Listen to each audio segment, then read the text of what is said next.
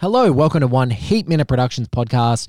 I'm your host, Blake Howard. This, I guess, is a special episode of Zodiac Chronicle. It started out me chatting to the incredible Liz Hannah, who you would know as writer of things like Longshot, The Post, and one of the key writers of Mindhunter Series 2, where she worked with the great David Fincher.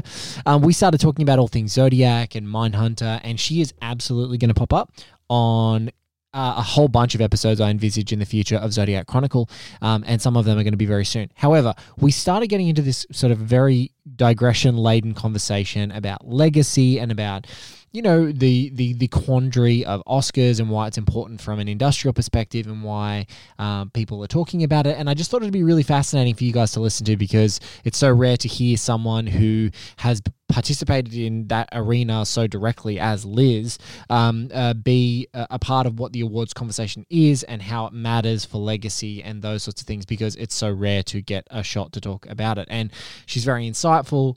We talk about some great movie recommendations that aren't in the current Oscar conversation and perhaps why they're not in the Oscar conversation.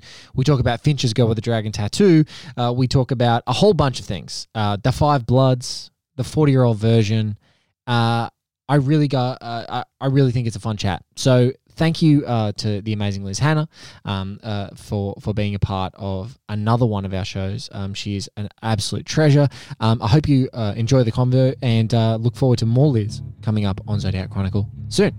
Let's get on with the chat, where we start real fresh with Liz's love for Rooney Mara's Lisbeth Salander. I am a very big fan of The Girl with the Dragon Tattoo, and it feels like a very strange continuation of Zodiac, actually, in a lot of ways. It's kind of like, because Zodiac is a true story, we couldn't find out who he is, but in Dragon Tattoo we could, and so it's like kind of finishing a thought that could never finish, for me at least, just as a viewer. I think Rooney Mara is incredible. I think Daniel Craig is great, and I also think he's hilarious in the movie. Like, we don't get to see Daniel Craig be funny a lot, and he's really funny in that movie. I mean, this was before Knives Out, obviously, so we didn't get to see him like kind of play that guy.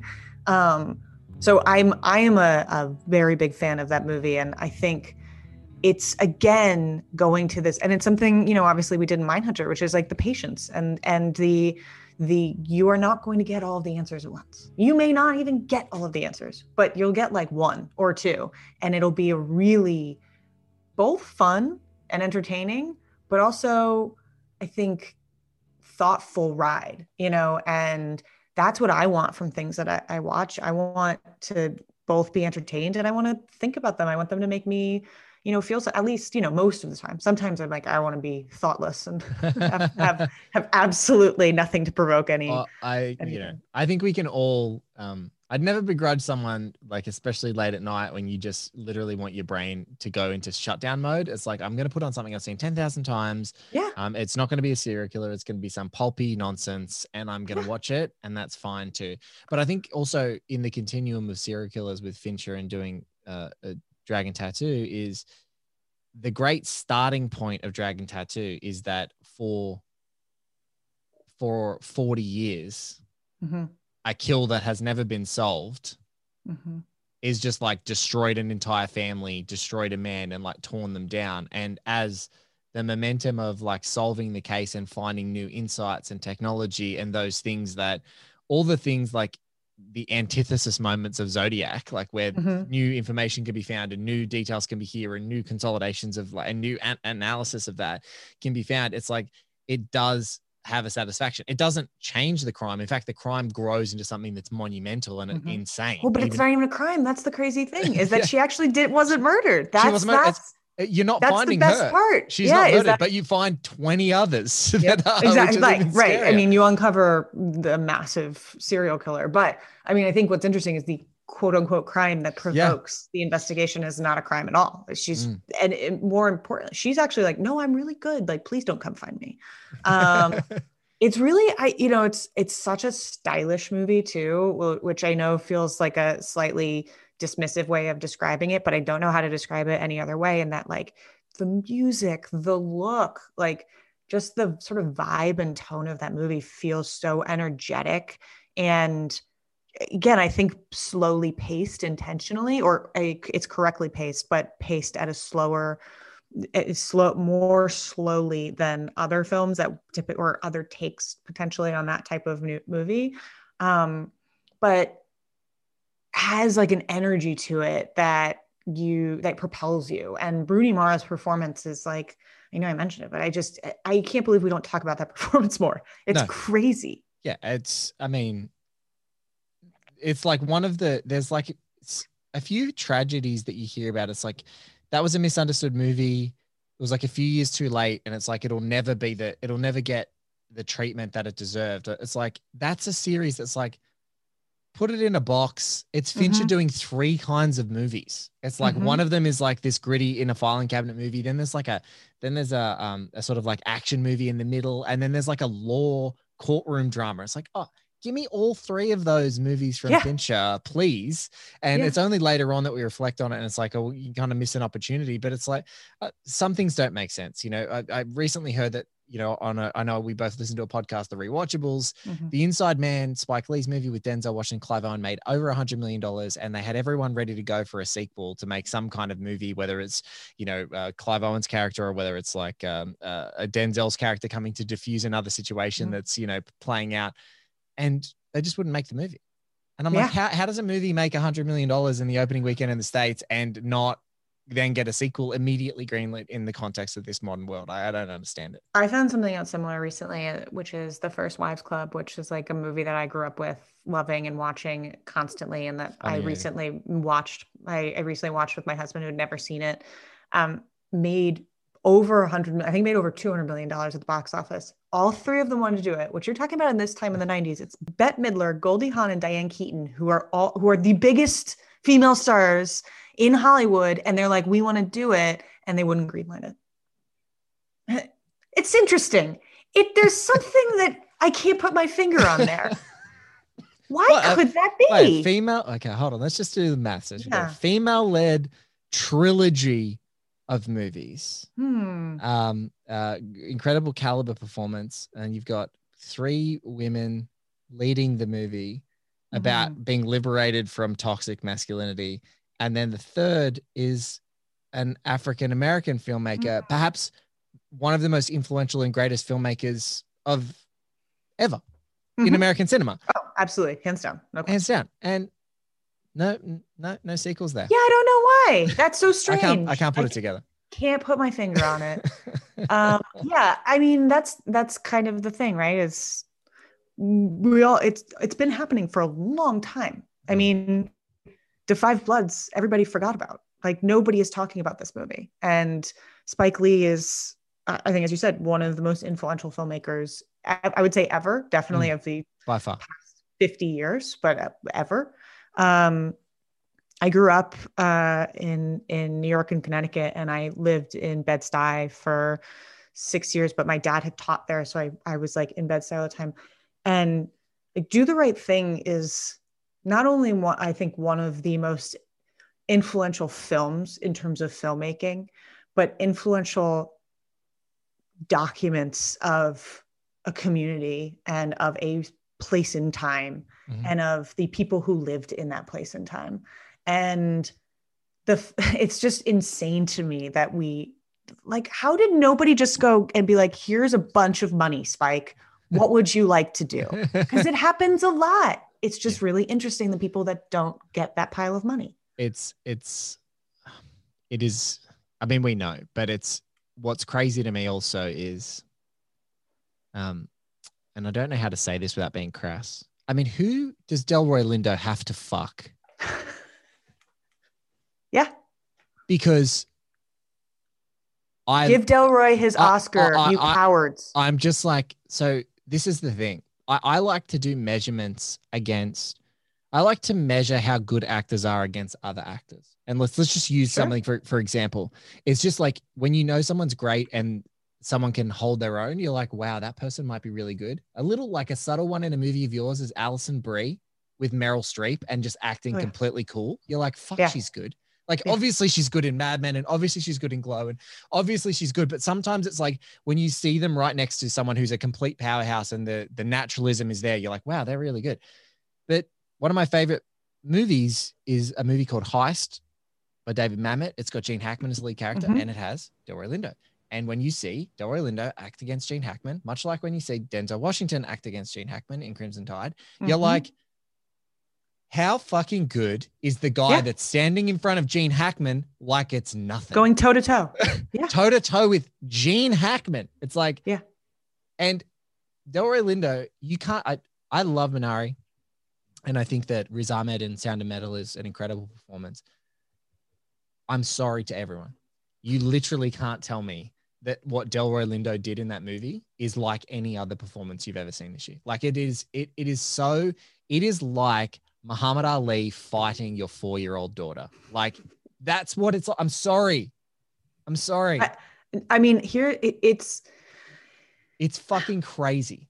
It's crazy. I mean, it's crazy that I think that I also, I understand why awards exist, and there is a massive financial element to it, and we work in a business, so I absolutely understand that. I also feel like it both sets up like pitting people against each other while not giving the space to appreciate differences or opinions, or even things that are like, maybe this isn't an Oscar movie, quote unquote, but this is like a performance that we all love and it was amazing. I'm not speaking to anything that you had said. I'm just saying in general, like, I think that it becomes a very narrow field of vision. And like, there's this movie called Miss Juneteenth that came out on Juneteenth this past summer in 2020.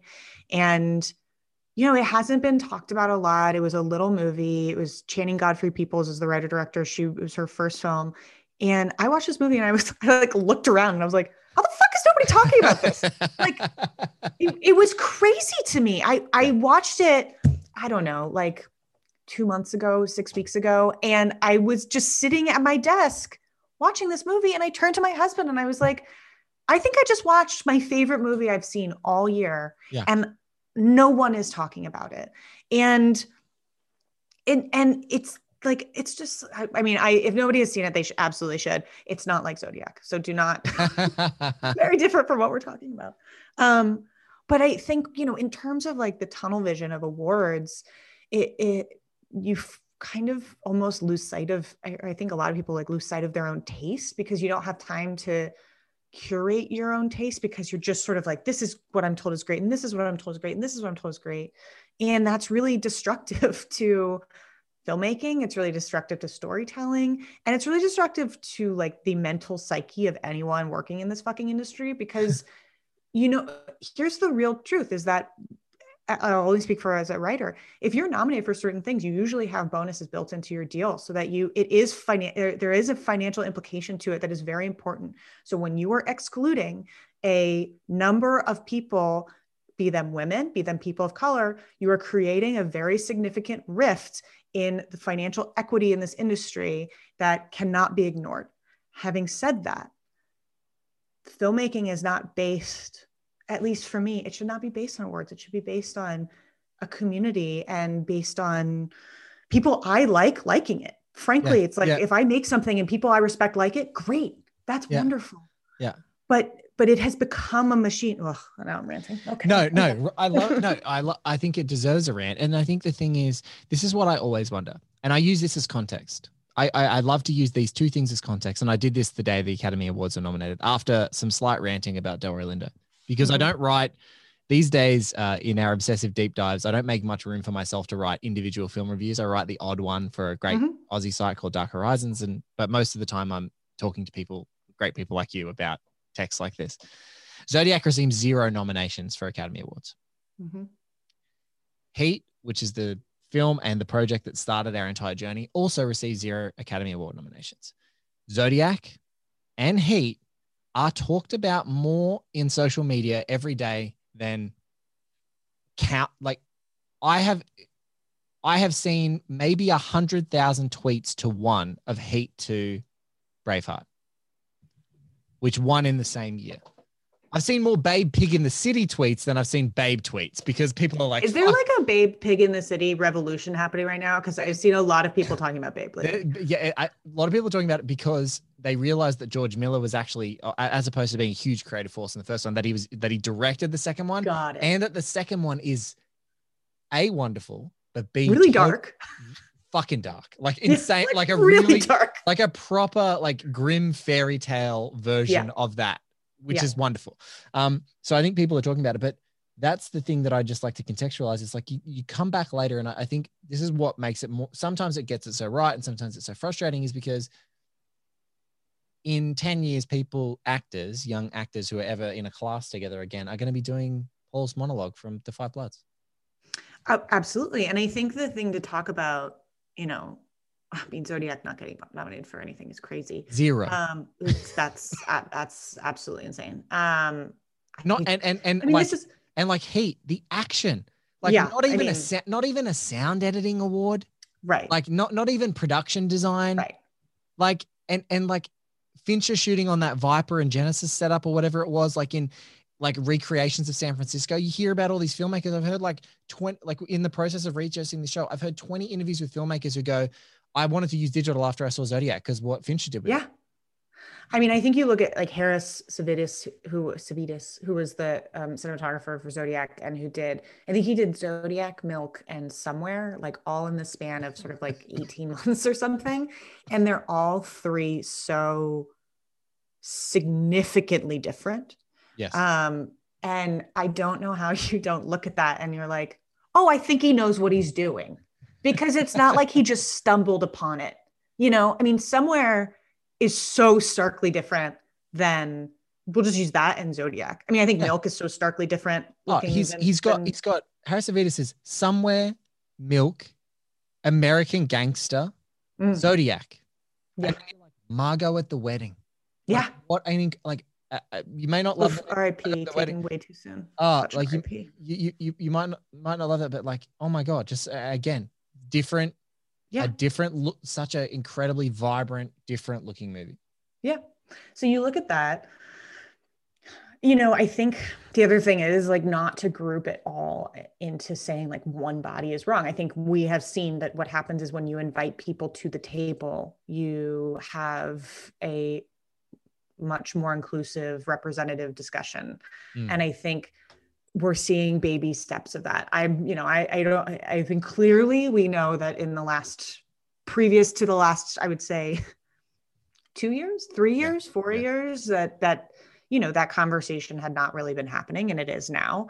But the thing that I just like want to say is like, okay, so Zodiac got 0 Academy Award nominations. Does that in any way affect anyone's opinion, their own personal opinion on whether or not they love this movie or hate this movie or are apathetic to this movie? No, they don't. Because when you watch a movie, you don't like immediately look up how many nominations did it get. It matters for very important reasons, but there's a window that it matters. And it can change your career. I am not saying that it's not important. And that it's iconic and there is something so, it's a dream type of situation. But to have people put weight on it in terms of like, well, this defines what's a good movie and a bad movie is, I think, not honest to how at least the filmmakers I surround myself with, and I would hope filmmakers in general would like their work to be reflected upon. Yeah, it's the really strange thing of incredible filmmakers that you hope in your life that they're going to get a shot at being peer recognized in a forum that, like, for that public window, they get lifted up and exalted. And it's like the thing that you always talk about is like, how long did it take Martin fucking Scorsese to get an Oscar? And like, no offense, The Departed, super fun movie. And actually, like, really fun to put on just to watch Alec Baldwin, like be a complete crazy Bostonian and all the fun of that movie. But like, that's not Martin Scorsese's. When people say the top 5 Martin Scorsese movies that mean the world to them, it's not The Departed. It's like The Departed is probably in my top 5. I'm a big Thelma fan, and I think Thelma's work in that movie is like incredible. I mean, not to say that it's not like in every movie she touches, but there's like some really kind of bananas editing in that film. that you're just sort of that whole movie can you imagine what Thelma had before it came out? Like, it's bonkers shit.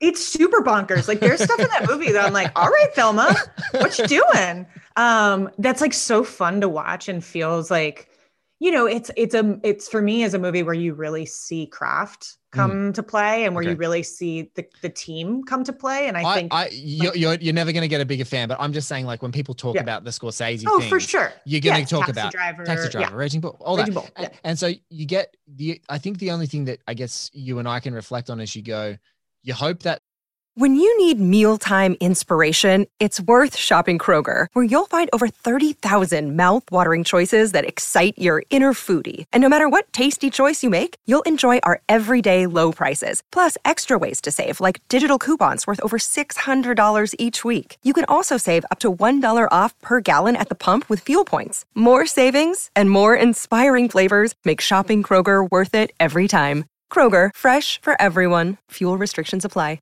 a Fincher, that a Scorsese, that a Tarantino, those folks who maybe in a window of time for that moment, they don't get the recognition specifically for the thing that they do. And like with Tarantino, it's been like script as opposed to direction, but it's like that you hope that in the window that a filmmaker of their peak of recognition is going to get something. And it's like, and I think about this with Michael Mann, it's like Michael Mann is a guy who's just done his thing forever and it doesn't matter that he has no Oscars, but hey, wouldn't it have been nice if he got one for The Insider? Right? Like, wouldn't it have been nice? Because it's like now in his late 70s, he's still going to do great work, but like, is it going to be work that is going to get recognized, or is it going to be one of those ones that is like, here's a tokenistic thing? And it's kind of sad. And I think that that's the whole corrective action that happens later in the career. But like, you know, that's why we all go bananas when you see Parasite win in the time, because I still feel like that. I still can't believe Parasite won. And also I'm like, that was the last nice thing we had in 2020. Yeah. Was like Parasite won, Bong Joon-ho won, and then 2020 happened. And it was like, okay, well, we had that. But I think it's also like Chan-wook Park is a filmmaker who's so influential to me, and his storytelling is so influential. And I'm like, how about instead of remaking his stuff, we let Chan-wook Park be Chan-wook Park, and like, let's invite him into, can he have a seat at the table? I'd really like to see what he does. I'd really love to have his films go to a larger audience. Like, and I think that is, I mean, there's like so much about inviting, you know, non-Americans into this, and that is a much larger conversation. But I agree, is like, it feels like if filmmakers miss their window. Like Agnes Varda is a filmmaker who when I was in undergrad, I remember seeing Cleo for 5 to 7, and I was like, what the fuck is this? Like it completely changed my life. And I saw her in The Gleaners and I as a documentary. And I was like, and I went, what the fuck is this? Yeah. Where has she been all my life? Exactly. And so I sort of like, and just her whole thing, I like her whole vibe, love. But then, you know, and this is not anything that's against it, but like she became mainstream, you know, 3 years ago. Mm-hmm. She's been around for 60 years, or again, RIP. She's been around for 60 years.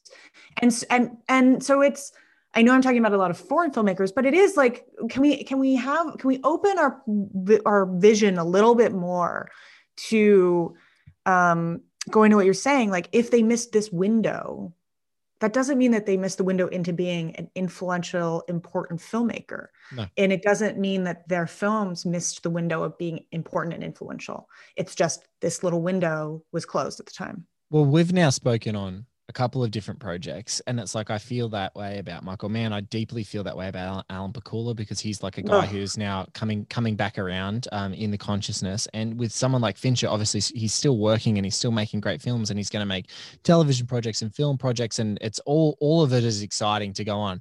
But that's the thing, is like, you look at someone like Alan Pakula, and like, there's not a more influential mainstream filmmaker in the peak of the 70s. Like, he wasn't an outsider. He was an insider in the system, making these incredible films, and like, people reflecting on it now going, hey, he was pretty good. Yeah, he was good. Yeah. Yes, we all knew he was great. Everyone who worked with him loved him. Every woman who worked with him said he was the best director that ever worked. He was an intellectual. He was charming. He was smart. He was just, you know, empathetic. He was a psychological filmmaker. It's like, And in those windows, it's like sometimes like, oh, that guy was pretty good. And it'd be like, yeah, it'd be really nice if there was some of this recognition at the time that it happens. Yeah. It'd be really Can nice. we not have them die before we start please. like appreciating their history and their filmography?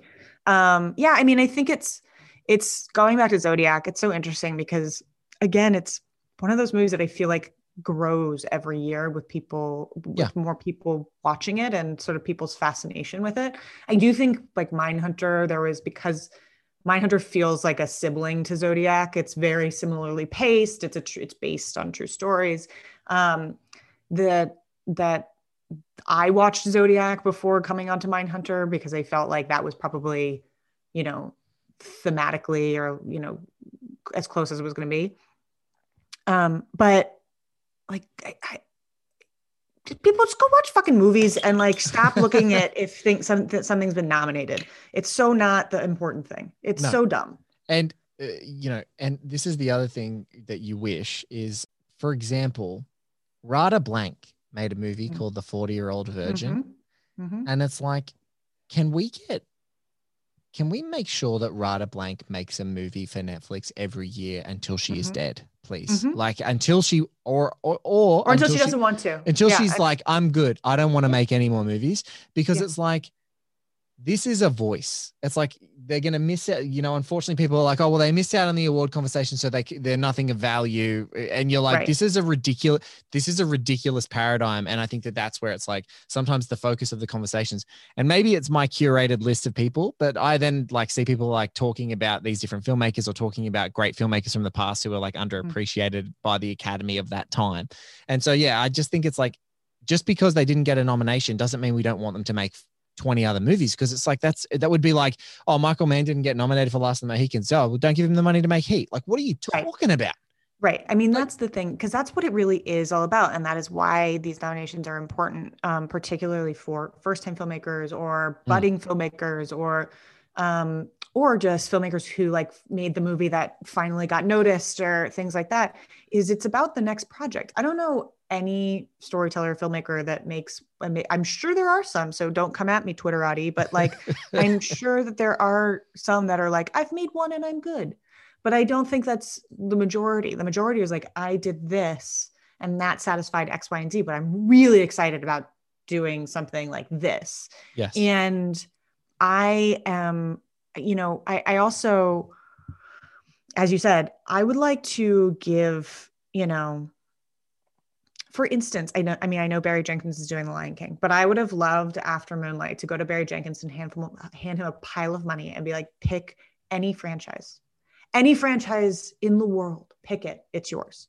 Because I would love to see what you do with Mission Impossible, or I'd love to see what you do with Superman, or I'd love to see what you do with, he's doing Lion King, so I'm excited about that. But like, do that with other filmmakers as well. And don't anticipate that the only movies that they want to make, that some of these filmmakers want to make, is based on on the previous film that they made. Like, I haven't made a single movie that is similar to one that I've made before. Nor I was going to say 2 years after Mindhunter, The Long Shot, they're not close. Not a lot. No. And that's intentional because I didn't want to get, cornered into a specific thing, but that took a lot of work, and that took a lot of people taking chances on me. And if I hadn't had that, I wouldn't, be doing the fun things and crazy things that I would want to do. And so I feel like don't just anticipate that, because somebody has made, because I made the post means that the next movie I make wants to be about journalism or wants to be about, or be a female biopic or anything like that. Give me a bag of money because what I made was cool and I want to make another thing. and it's like, I think one of the models that is really working or that's great is you get Rian Johnson, who's a really talented filmmaker, goes on to make Star Wars. And the best thing ever is like, he's like, yeah, I'm going to do Star Wars later, but in between I've got this cool little movie, Knives Out. I've got this cool show with Natasha Lyonne I want to make, which sign me up right now, Natasha Lyonne, in anything. 100%. And it's like, I think that's just a really interesting thing that, you get to contextualize here, which is so important, is like, It's the same reason that in sports and like talking in Australian sports, it's like if you get selected for your state to play or you get selected for the country, there's bonuses. And like that's a fucking reality of like, and you get the stupid sticker on your Blu-ray at at your local store or Walmart in the States or JB Hi-Fi in Australia that says this is an Oscar nominated movie, and that maybe means that more people see it. So it's like or whatever. So it's just one of those things where it's like there is a financial thing in the moment that can cause discord, but also if people make great shit and you want to see him make more stuff, just like open it up, like let them make it. Yeah, I agree. I think we are starting to see that because I think there's such a necessity for content in a way that there wasn't even 5 years ago. I mean, I think we're starting to kind of peak in like too much content, but there's 18 new streaming channels coming, so we'll need more content, so it's like, I think there's a constant need for content. And I do think, at least, and maybe it's just in my bubble of people that I surround myself with, or the people that I follow on social media, but it does feel like there's sort of like a boredom with the usual. And like, I think one of the reasons WandaVision took off as much as it was is because no one was expecting that. No one was expecting WandaVision to be a 3-hour parable on grief in like, and the performances and the style and the kind of all the different tones that everyone was expecting the last episode. Exactly. Everybody was sort of expecting it to be like a Marvel movie. And it was like Jack Schaefer and Matt Shackman were like, no, we're going to do something totally wacky and we're going to do a show about grief. And 3 of the first 4 episodes are going to be exact replicas of sitcoms. Yeah, it's just a sitcom. Like, get used to it. And I think that is what I think is starting to happen, which is like, okay, so we have these franchises or we have these things, but it has to be more. There has to be something more to it. It can't just be, and maybe it's a result of us all being in the house for a year and basically watching everything that exists and not being able to go to the movie theaters and not sort of having built in the spectacle of it. So like if I turn my TV on to watch something new, I sort of have higher expectations, I think, because I'm not in a movie theater with popcorn and soda, and it's not an event, which is nice in and of itself. So even if the movie sucks, like I have a good time. And I think it's also why a lot of people are going back to older things is because they feel different.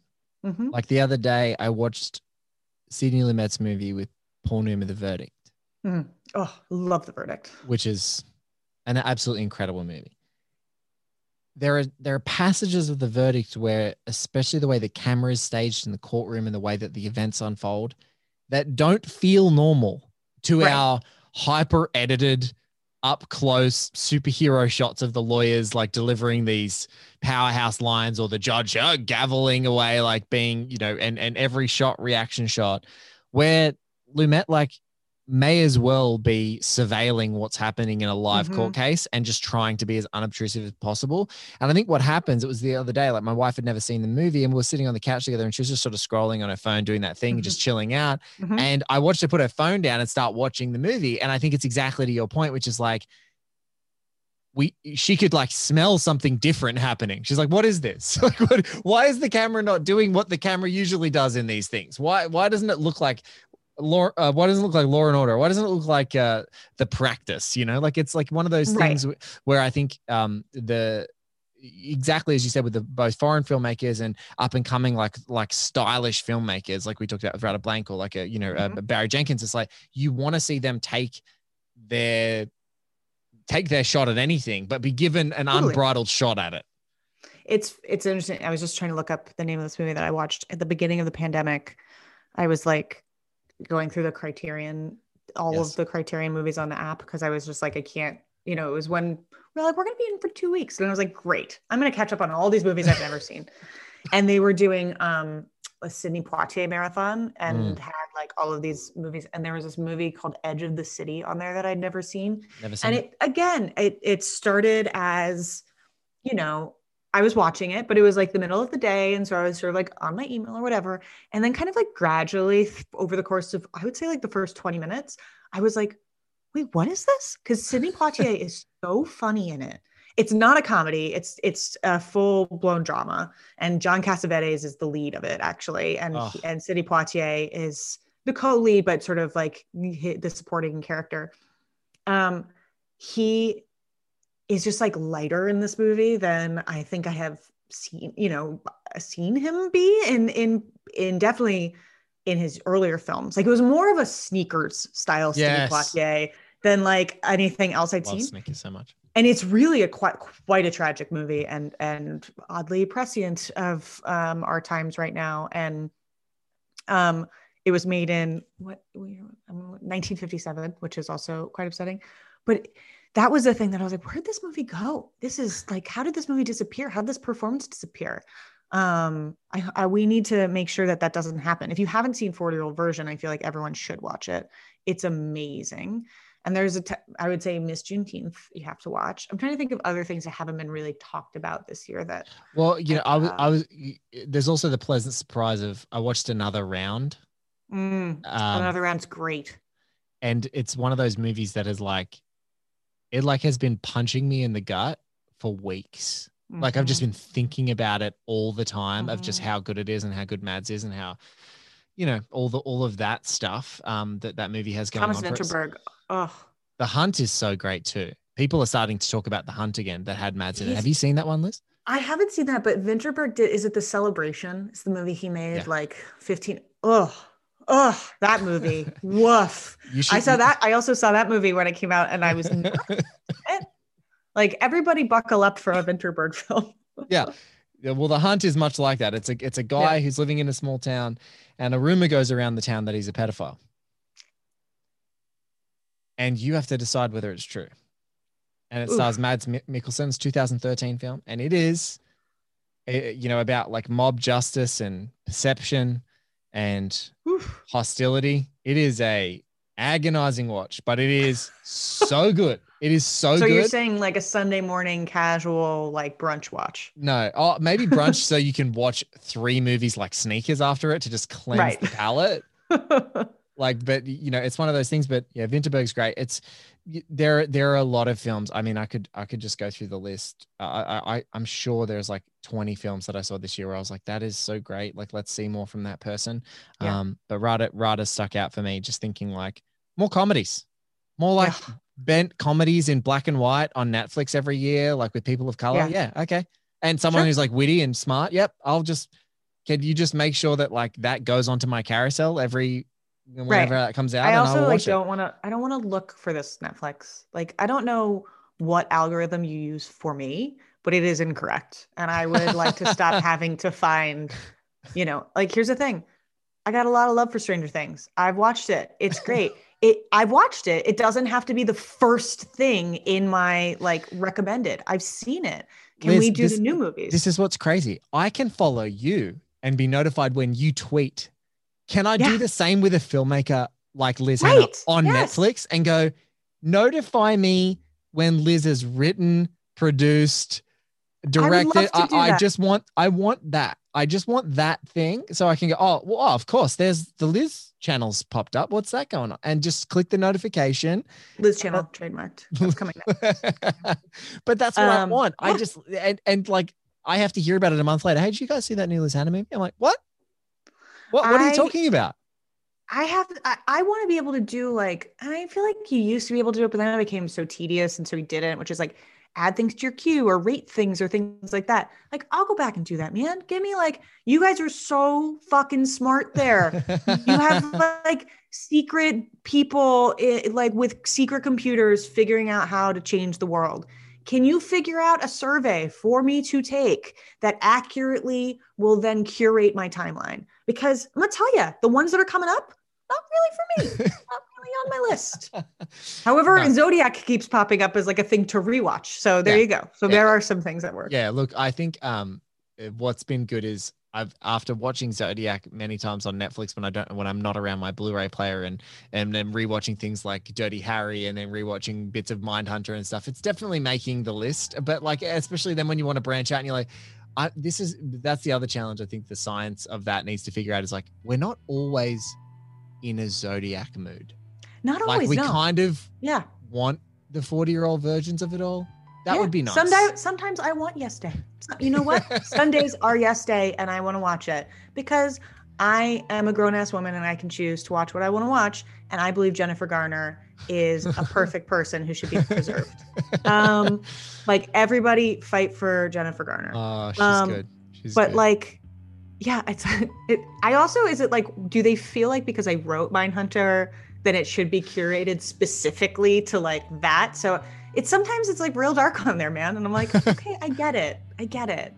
It's like when I wrote, it is kind of similar to when I wrote Longshot, and I would have to be like, I am funny. I promise. Like, I'm not always sad.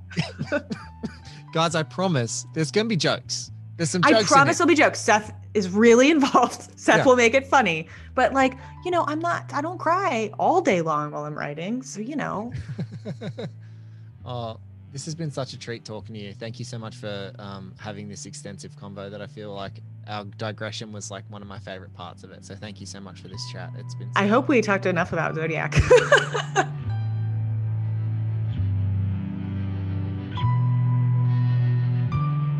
That was the incredible Liz Hannah. If you want to follow her on Twitter, you can find her at It's Liz Hannah, LizHannah.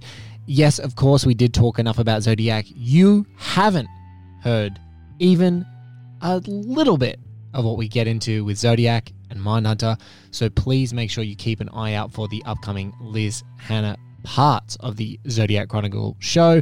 Thank you so much for listening. Thank you for all of your support. One Blake Minute on Twitter for me, at OHM Pods on Twitter for the show, and oneheatminute.com for everything that we're doing. We'll catch you on another episode of Zodiac Chronicle very, very soon.